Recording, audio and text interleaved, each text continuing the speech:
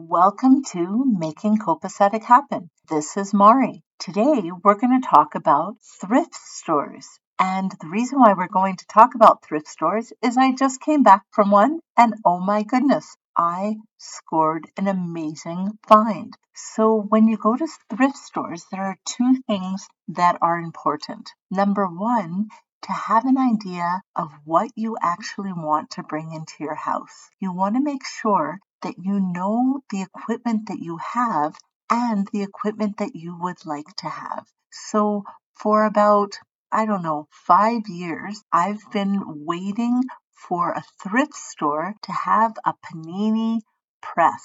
I have a panini pan and I was going to buy a panini press that goes on top, and the ones that I saw were very expensive. And I knew that one day, sometime, I would see one at a thrift store. And today, magically, two things happened. First of all, when we were in the parking lot, my husband reminded me, let's make sure that we look for a panini press.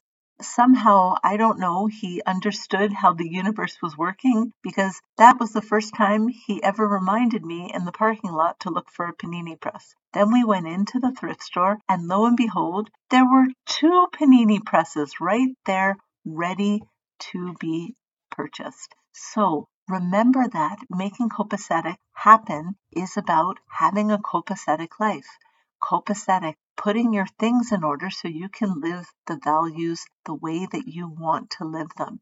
And today I had something that I wanted. I went to a thrift store, got a really good price, got two of them because you know what? I'm also going to gift one to my daughter. I'm wishing you a great week and happy hunting.